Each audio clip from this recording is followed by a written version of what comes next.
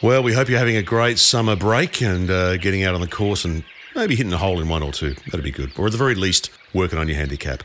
We just want to say thanks for making Talk Birdie to me the leading Australian golf podcast. We appreciate you spending some time with us each week. And we appreciate the great support from Ping. You can see your local golf pro for a Ping Club fitting and the Golf Clearance Outlet. Great deals going on right now on whatever you need. Nick O'Hearn and Mark Allen are back live on Tuesday, January 16. But over the last year or so, we got some great feedback on the Masterclasses. All the videos are on YouTube on our Talk Birdie to Me channel. Go and check them out. But we thought we'd pull out some of the most popular ones and have another listen. Most of the guys on tour, and the girls for some of them, are hitting a nice power fade. They're all 80%. Shaping the ball left to right. 80% of them. Off the tee. And the reason they do it is that the distance is no problem anymore because they've got so much speed. Because once upon a time, cuts went much shorter than draws. Much shorter. But now they've got, well, because the ball spins less now, obviously, and they've got the launch angles and the technology's dialed everything. And unfortunately, for me, the ball still doesn't go that far.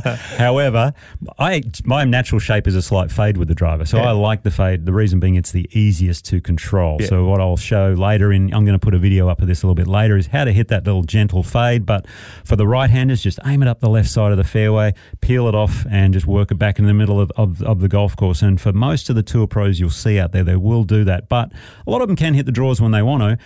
But it is a dangerous shot, and if you watched the Bay Hill event, old Kitayama snap-hooked one when he was trying to hit the draw on 9 and he hit it out of bounds, so dangerous shot. Can I ask the question that all punters are trying to work out right now? Why is the fade easier to control with the driver than a draw? So basically what you're doing is you're keeping that club face, a little bit more square to the target a little longer. You're not releasing or flipping the hands. You're not rolling over. So the way you do it is you aim it up the left side. I'm going to talk in right-handed terms, even though I'm a left-hander. You just aim up the left side, so you're aiming left of your target. You want to open the face slightly. Okay, this is one way to do it. So your path and the face angle are going to be a little bit controversial. So you're going to swing along the line of your feet, and you're going to hold that face open. You're not going to release the hands as much. Don't roll the face. But for a lot of people out there, the fade is the natural shot, and a lot of them are trying to hit the draw. Don't. Just play your natural shot. Aim it up the left side. If you know you hit a 15-yard cut, and it's going to happen every time, hit the 15-yard cut. It may not go as far as you like. It is worthwhile trying to figure out how to hit the draw, but I tell you what, stick to that fade because it's going to keep you in play that much longer.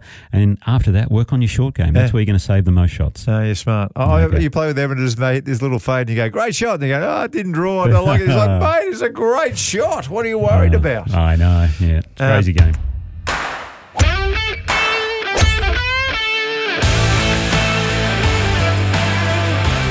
Nick O'Hearn and Mark Allen. They're back on Tuesday, January 16 for another big year of Talk Birdie to Me.